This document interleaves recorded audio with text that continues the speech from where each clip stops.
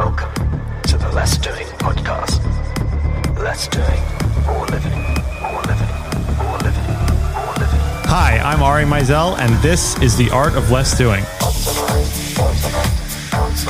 I'm going to teach you how to optimize, automate, and outsource everything in your life, including your health, in order to be more effective. I want you to stress less, free up as much time as possible, and do the things you want to do. Optimize, automate, outsource.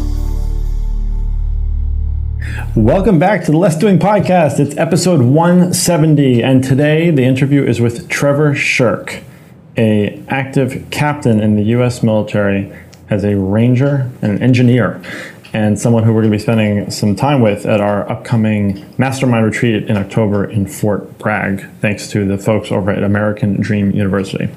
Before we get to the links today, I just want to talk to you about followup.cc. Followup.cc is and has been my number one productivity tool recommendation almost since I've started Less Doing, and it is that essential to what I do. Followup.cc allows you to send reminders to yourself in the form of your regular emails. No matter what device you're on or what system you're using, you can forward an email to 3 p.m. at followup.cc or 4 days at followup.cc or Monday 9 p.m. at followup.cc. Any time period you can think of at followup.cc, you can forward it to that. You can also BCC it, so if you're writing to somebody else, you can have that in there as a reminder. At that time, that email will come back to you, and it will now include a snooze functionality. So if you were wrong about that timing, then you can snooze it, and hopefully, now that you're closer to that time, you'll have a better chance of actually getting it to come to you at a time when you can effectively deal with it. So I highly recommend it. I implore you to use followup.cc if you want to be more productive. And if you use the code LESSDOING, then you'll get 50% off any of their plans for the next year. So now on to the links. So the first one I want to mention is there's an Indiegogo campaign, and it's called InstaMic. And this is fascinating to me because as you've seen the proliferation of video and sound things, they're all interesting in their own ways, but what this wants to be, InstaMic wants to be the GoPro of microphones, which I think is pretty catchy. It's tiny. I mean, it's like the size of your thumb, basically. And essentially what they're saying is it's the smartest, smallest, and most affordable microphone and audio recorder that's easy to operate. So that's wonderful because there's so many people now who want to do a podcast, and this goes way beyond podcasting, but so many people who want to do podcasting, and some of them say that, I just have these interesting conversations with people and I want to record that and I don't have a good way to do it. So the iPhone is one option, but this is a dedicated small device that will allow you to record the things going on in your world. And I think this is great. It's basically wants to make it so that you don't miss out on things, or rather, so that you can share some of the interesting things that happen with you. It's pro quality audio. It's hands-free recording. So you can, of course, use it for conversations. You can use it for recording music, recording your dog if you want. It doesn't matter. It's just a really nice little package device. And I think it's great. So the next thing, there's an article over at the Muse, and I couldn't gloss over an article with the greatest title like this, or a title this great, which is "The secret to success isn't doing more, it's doing less." So how could I not like that? And they give a bunch of tips in here, but one of the things that I liked was that they said you should practice like an elite musician.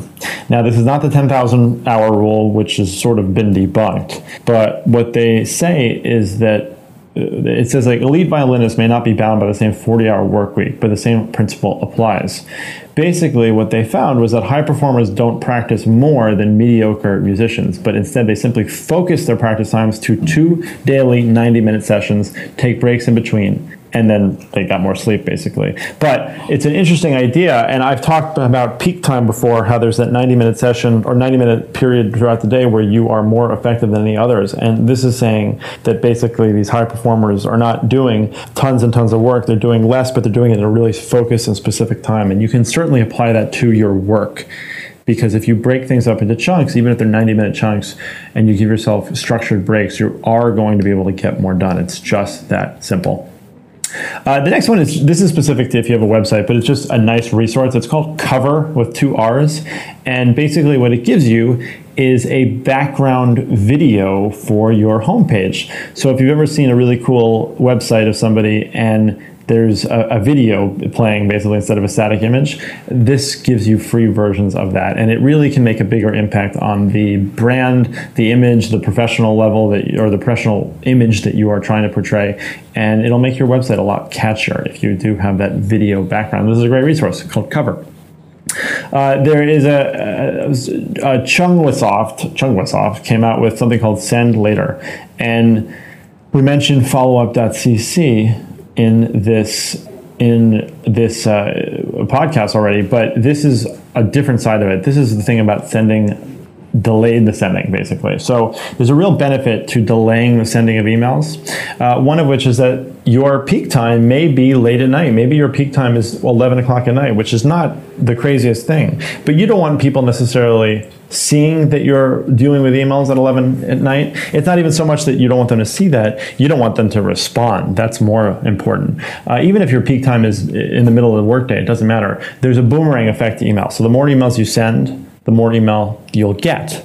And if you are able to delay the sending, but still get it done, so you write the email, then you delay the sending until later on, then you don't have to worry that it's going to come right back to you, or it's going to come to you at a time that you don't want to see it. So Send Later is a download that allows you to do that, and you can send things later. So the next one, there's an article over at The Muse called 11 Habits You Should Definitely Steal from Ultra Productive People. And I'm not going to read all of these to you, of course, but there's two that I think are really apt. One of which is it says they never touch things twice. So it says productive people never put anything in a holding pattern because touching things twice is a huge time waster. Don't save an email or phone call to deal with it later. As soon as something gets your attention, you should act on it, delegate it, or delete it, which is pretty much exactly the strategy that I tell people for dealing with emails, the 3 Ds. And then the other one is that they eat frogs. And I love this because it says eating a frog is the best antidote for procrastination, and ultra-productive people start each morning with this tasty treat. In other words, they do the least appetizing, most dreaded item on their to-do list before they do anything else. After that, they're freed up to tackle the stuff that excites and inspires them, and I think that that's a really good thing. I end up dealing with a little bit of paperwork and bills and sort of admin work. Even if I could outsource it, I do it myself for the first 15 or 20 minutes of the morning just to get it out of the way, and then I'm on to the races, basically. And then there's an article in, this is actually kind of funny, and this is maybe specific, but I think it's probably a good thing to be aware of. But it says, how to turn your commute into a time of productivity. Now, I've written my own articles on this, and this is actually, it's a really cool infographic. But one of the things they said was 10,634 hours is the average time workers spend on a lifetime of commuting. And that is a lot of time. You know, originally, a lot of the ways that the 8-hour work week was devised was simply by dividing the day into 3 parts, which was 8 hours for work, 8 hours for play, and 8 hours for sleep. So now if you're talking about 10,000 hours of your life being spent commuting, you got to figure out how to do that. So one of the most obvious ones they give is to switch to public transportation, because it means that your hands are not on the wheel, basically, and you can focus on getting other stuff done, even if it's listening to a podcast. But hopefully you can read, or you can write something, or whatever it might be. So if you're having someone else drive for you, whether that means you have a private driver or you're simply taking public transportation, that is certainly going to be a way that you can be more productive in your commute. Another example that they give is about clearing your inbox. So not surprisingly, it said employees in large companies spend 14% of their time on emails. Clear your inbox before you're in the office and get a fresh start on the day. Delete anything that doesn't require action or archiving, and respond to or mark up any critical emails. This builds on some of the things we've already mentioned in this episode. Listening to a podcast is a wonderful way to make your commute more productive. And I do recommend that you listen to things at 1.5 or even 2 times speed if you can get used to it, so that you can pack a lot more information in. And in addition, I've mentioned a service before called Narrow, which allows you to send an article that you want to read to your podcast feed, and then you'll get it as a spoken word podcast. I do this a lot when someone sends me an article that's really long, and it definitely makes my commute more productive.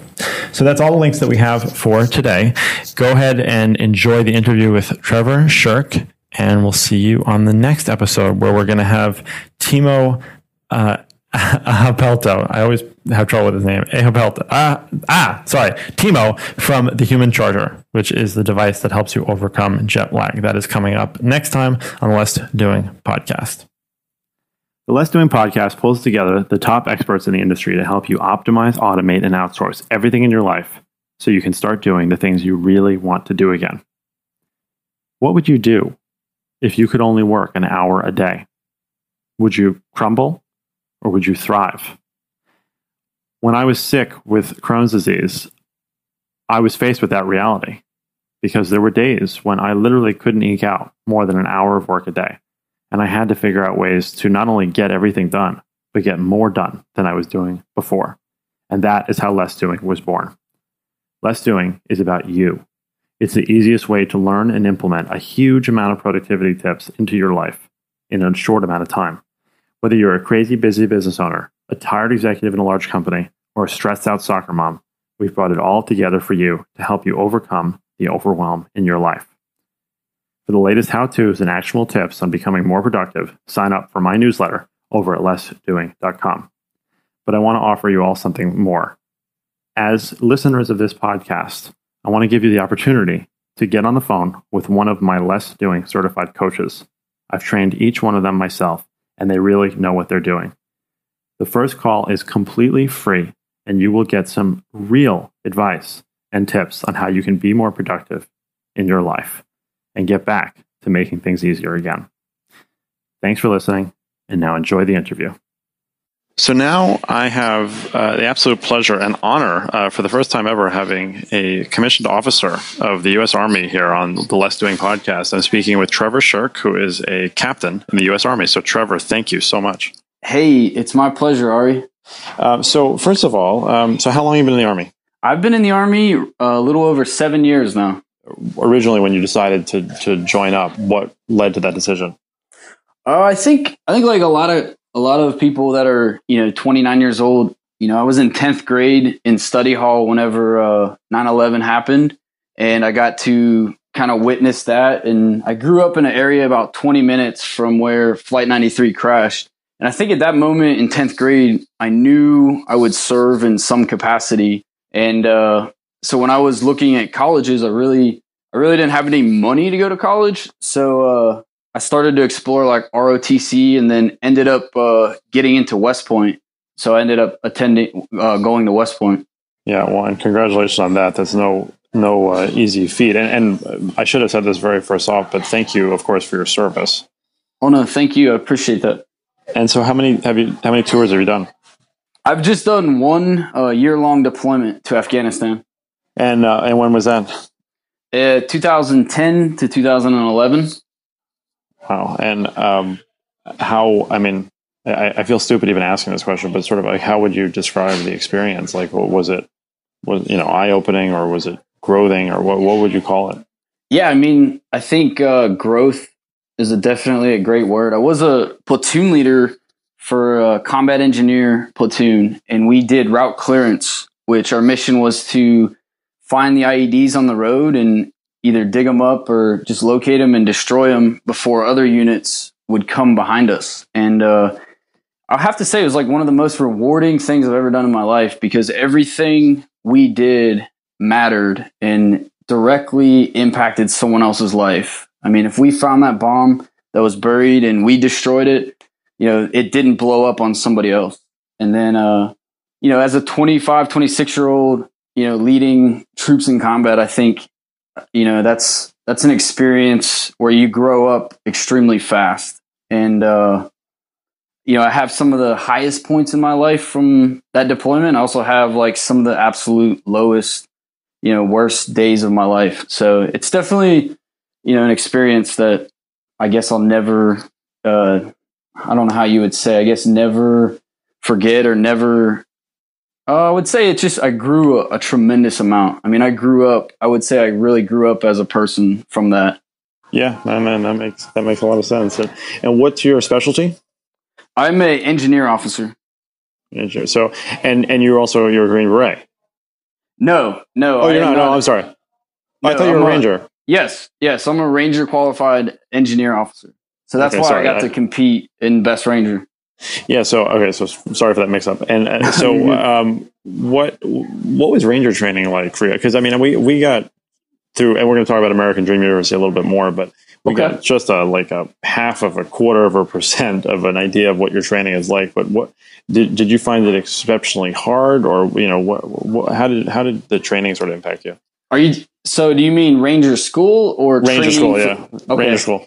Yeah, so Ranger School is, man, it's one of those, it's a 2-month long school. It's extremely physically demanding, but I would say like more than anything, it's just tough. It's like a nonstop toughness, and it's gritty, and you're sleep deprived. They take away a lot of the food. You don't eat enough, but you're still required to perform. I mean, it's definitely an experience. Like with the soldiers that I have that fall under me, I always encourage them to go, because you learn so much about being a leader and leading small units under the worst of conditions. Because when everybody's tired, sleepy, and hungry, and it's 2:00 at night, and you're walking through the mountains in North Georgia, and half the guys are droning and walking off and talking to trees, it's one of the hardest challenges to like really, and these are your peers, and now you're assigned to lead them to go do this mission, and nobody's performing optimally, and to overcome that, it's definitely a challenge. So, it was definitely, some of the toughest 2 months I've ever done, but it's a great experience. I mean, it really is. Like I think it's something that almost every officer should be going through, because it just, really drives home that leadership. Yeah, of course. And now, what about because a lot of people are probably not familiar with the Best Ranger competition. So what's that all about? Okay, so once a year, the Army does the Best Ranger competition. So anybody that's been through Ranger School and is Ranger qualified can compete. And what happens is all the bases and all the units across the Army put forth, their best 2-man team. And usually each installation or each base will say they'll have their own tryouts and their own train up, and they'll pick the best teams to go represent their base in the competition. And the competition itself is a 2.5-day or 60-hour, pretty much nonstop event. Like you get a couple breaks in between events where you get to sleep for a couple minutes. It's just a nonstop event for 2.5 days. There's a lot of foot marching with a heavy pack. There's a lot of shooting, a lot of technical soldier skills. Like we did rappelling, climbing. You do some water skills where you come out of a helicopter into the water, what we call helocasting. You're ready to jump out, like parachute, and see if you can land on a spot. Usually that's like a weather call, whether you'll actually do it. So yeah, I was fortunate enough from my base to get to try out and get selected for the train up, and then complete the train up. And we ended up getting a slot into the competition, because, all kinds of teams submit to get into the competition, but they only let 52 teams in. Oh, wow. Okay. And how did your team do? So we ended up, out of 52 teams, 24 teams finished, and we finished 14th. Okay, and just for clarity for people, I mean, I feel like this is one of those competitions where the difference between 14th and first is probably not a lot. Yeah, I mean, it's definitely, when you're dealing with the 1%ers across the Army, and then you put them all together, like the difference is, it doesn't take much to decide who wins and doesn't. And I think this year, like the winners were really close. Like they were down to like, a couple minutes on 18-mile movements, and, who shot better on 1 or 2 targets. So yeah, it's definitely very close. Now, just sort of in a general way, what sort of differentiates the Rangers from the other elite military groups, like the SEALs or like Delta Force or things like that? Because I think people sort of have an idea from movies of like the specialties, but what are the Rangers sort of known for?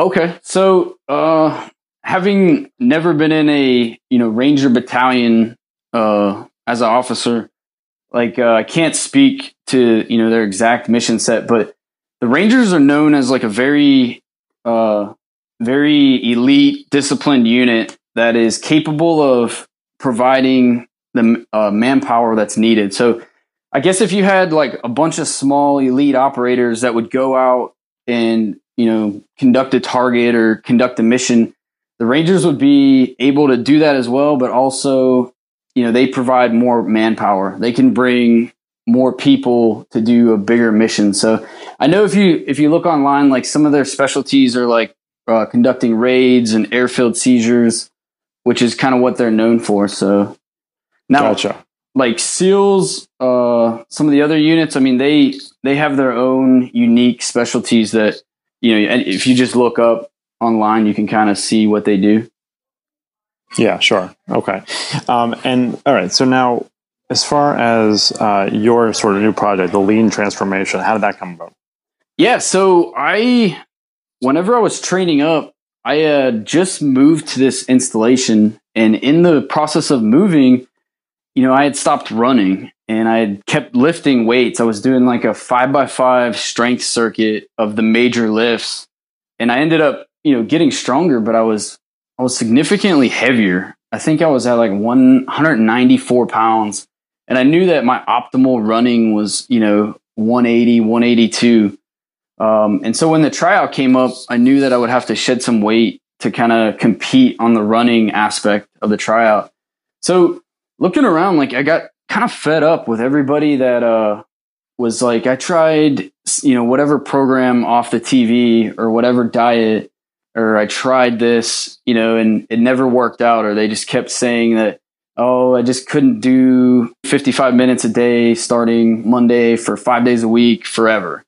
And I kind of got frustrated with the whole, because I've had experiences like that as well, where I tried to, on Monday, I'm going to start this diet. And then by Thursday, it's all gone. And I haven't really made any progress. I made it for a day or two, and then it just kind of fell apart. So I thought to myself, like, what could I do that would really help somebody and help myself implement change rapidly without causing like a forever, because I think that's discouraging when, hey, you're going to give up bread. If you switch to paleo on Monday, you're not going to eat bread really ever again. And it's like, well, that's kind of extreme. And a lot of people, I think, run away from that level of it's all or nothing, black or white. So I looked around at like lean manufacturing, agile theory with software development to include like Scrum framework.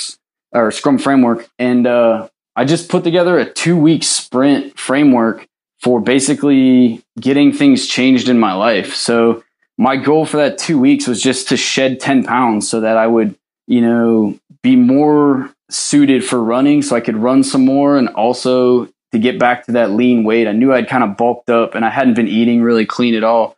So from that, I just figured out, 6 to 7 things I could do every day that would support achieving that goal. And I just said, hey, for the next 2 weeks, I'm going to commit to doing it. And it's not forever. It's not the end of the world. It's just 2 weeks. And so I did it. I executed the sprint and did those tasks. And a lot of them I didn't even successfully complete. But at the end, I was 7 pounds lighter. And the day after the sprint was over, I still woke up and did the same tasks. That there were 3 of them that they had just become habit and just became a part of my routine, a part of my day. And then I thought about, wow, that's a short period of time where I just focused.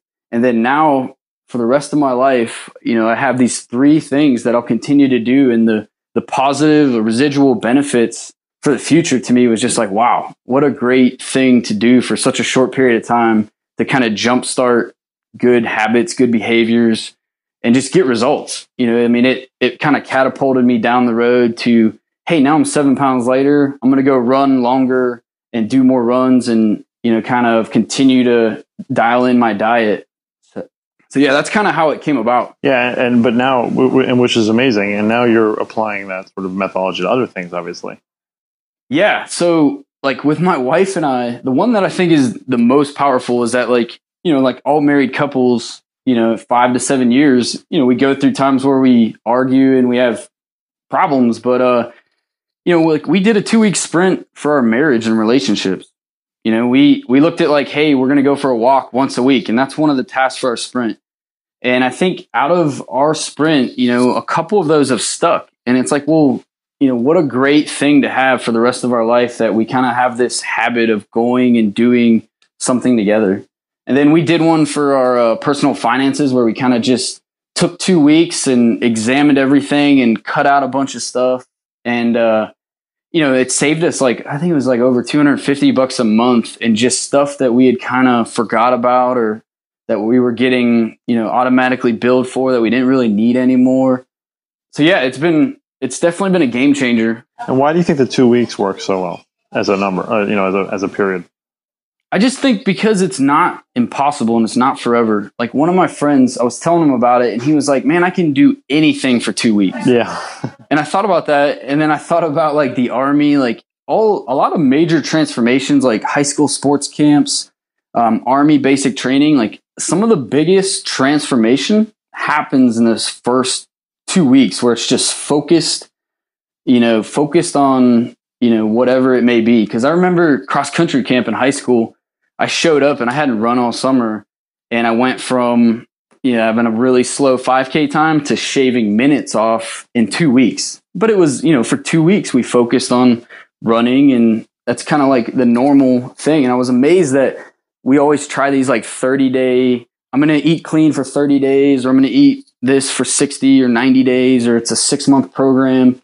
And sometimes I think people shy away from that because it's just so far out there and such a big task, or so impossible, the reality of completing that successfully.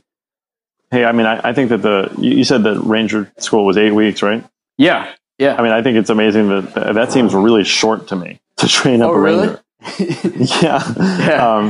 So, I mean, if what you can do in 2 weeks, I mean, you could, if you obviously multiply that out and break it up that way, it's pretty incredible. Yeah. And I mean, it goes back to that whole like eating an elephant. And I think people try to change everything in one fell swoop. And it's kind of like, well, the likelihood that you'll be successful, waking up tomorrow and you're just going to, have a perfect diet forever is like rare, and then also people get caught up in, by day 4 of a 30-day cleanse or something, if they've kind of dropped the ball, I think they get frustrated and just throw it out. Whereas like with what I did, I was like, man, one of the things I had planned to do was I was going to do 30-minute cardio sessions after work. And what I found out was that just doesn't suit my lifestyle. Like after I get done with my day at work, I'm going home. I'm not going to go to the gym. Even if I pack my gym clothes and I'm prepared to go do cardio for 30 plus minutes, I'm just not going to do it because, my lifestyle doesn't fit that type of program. And that's another thing. I think everybody tries to fit into this one size fits all solution when the reality is like, you're going to have to kind of create your own solution that fits your unique situation. Yeah, absolutely.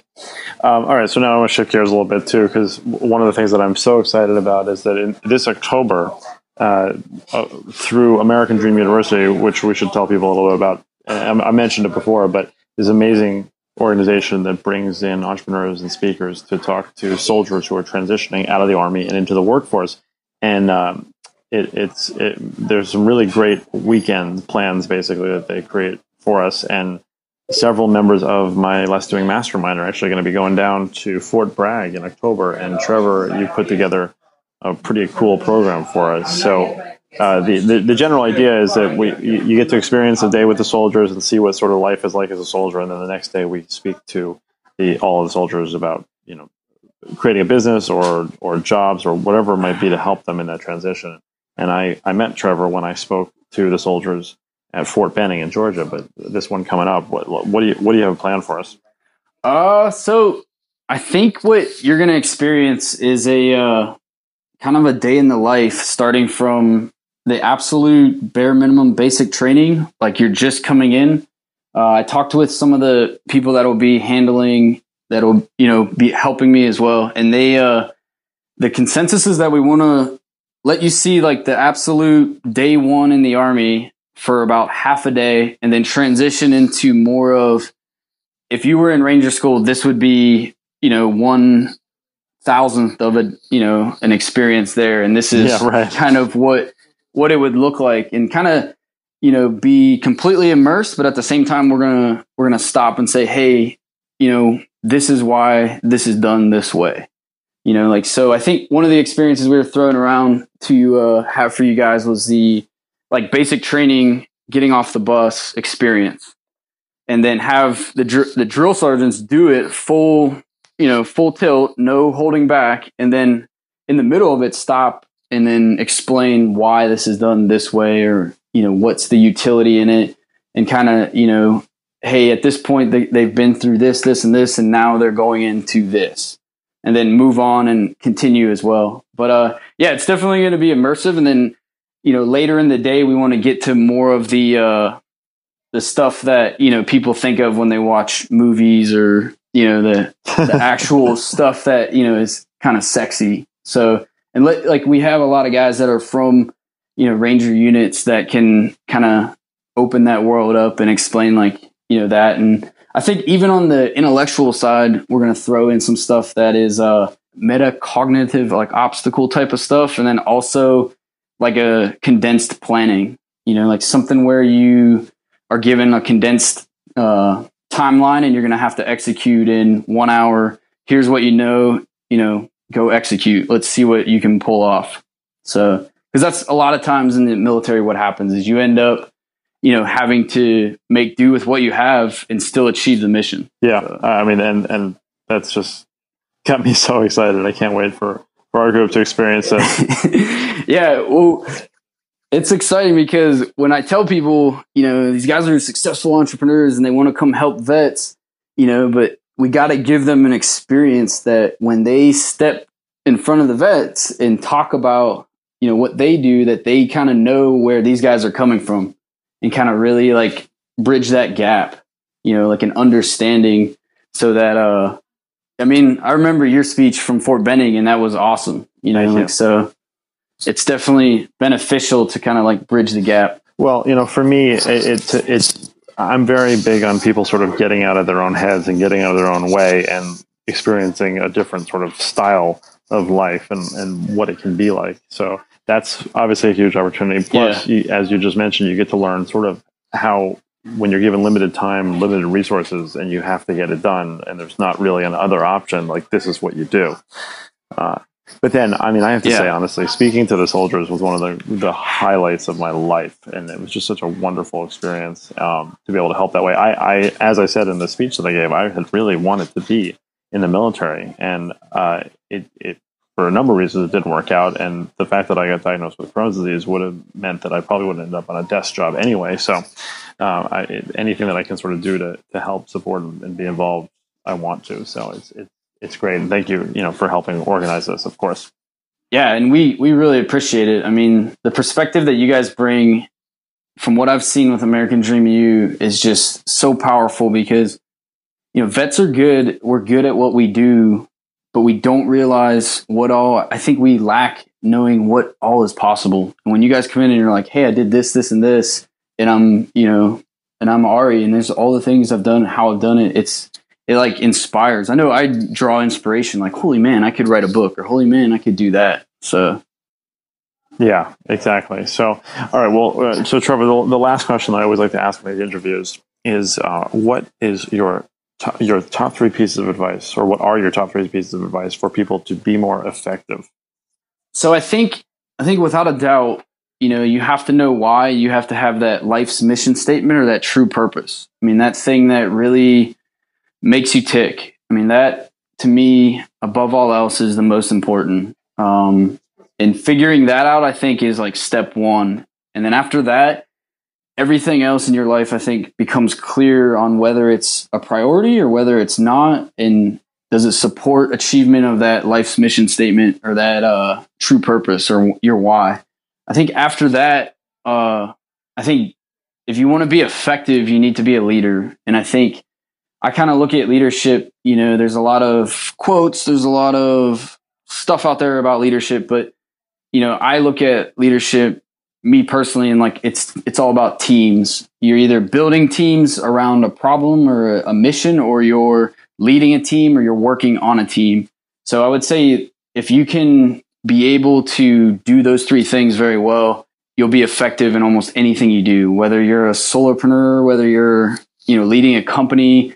In the military, you have 5 to 7 people is your span of control. So to me, that's a team. So anything I do, I'm looking at how can I build the right team with the right people and the right skills around this? And if I'm leading that team, how can I be a great servant leader to them? And then if I'm on the team, it's how can I add the most value? The third thing I think is just growth. Like you have to always grow, and having that growth mindset is absolutely critical. And then you just have to constantly be developing yourself to be that best version of you. You know, I mean, you could break that into 1,000 different things you do to grow, and take care of yourself, you know, your mind, your body, and your spirit. So those are great. I think those are really great. So Trevor, thank you so much for your time. Thank you for your service. And I'm really looking forward to seeing you in October. Thanks, Ari. I really appreciate it. Thank you. Hello, everyone. Thanks for listening to the Less Doing podcast. If you want to find out more information of the show, we would love to hear from you. You can go to lessdoing.com, where you can look at Ari's blog, see the show notes for this episode, and also look at all the other episodes before this. If you want to send us a voicemail, we would love to hear from you, and we'll play it on the show. You go to lessdoing.com, click on contact, and look on the right side of the page where you'll see a send voicemail button.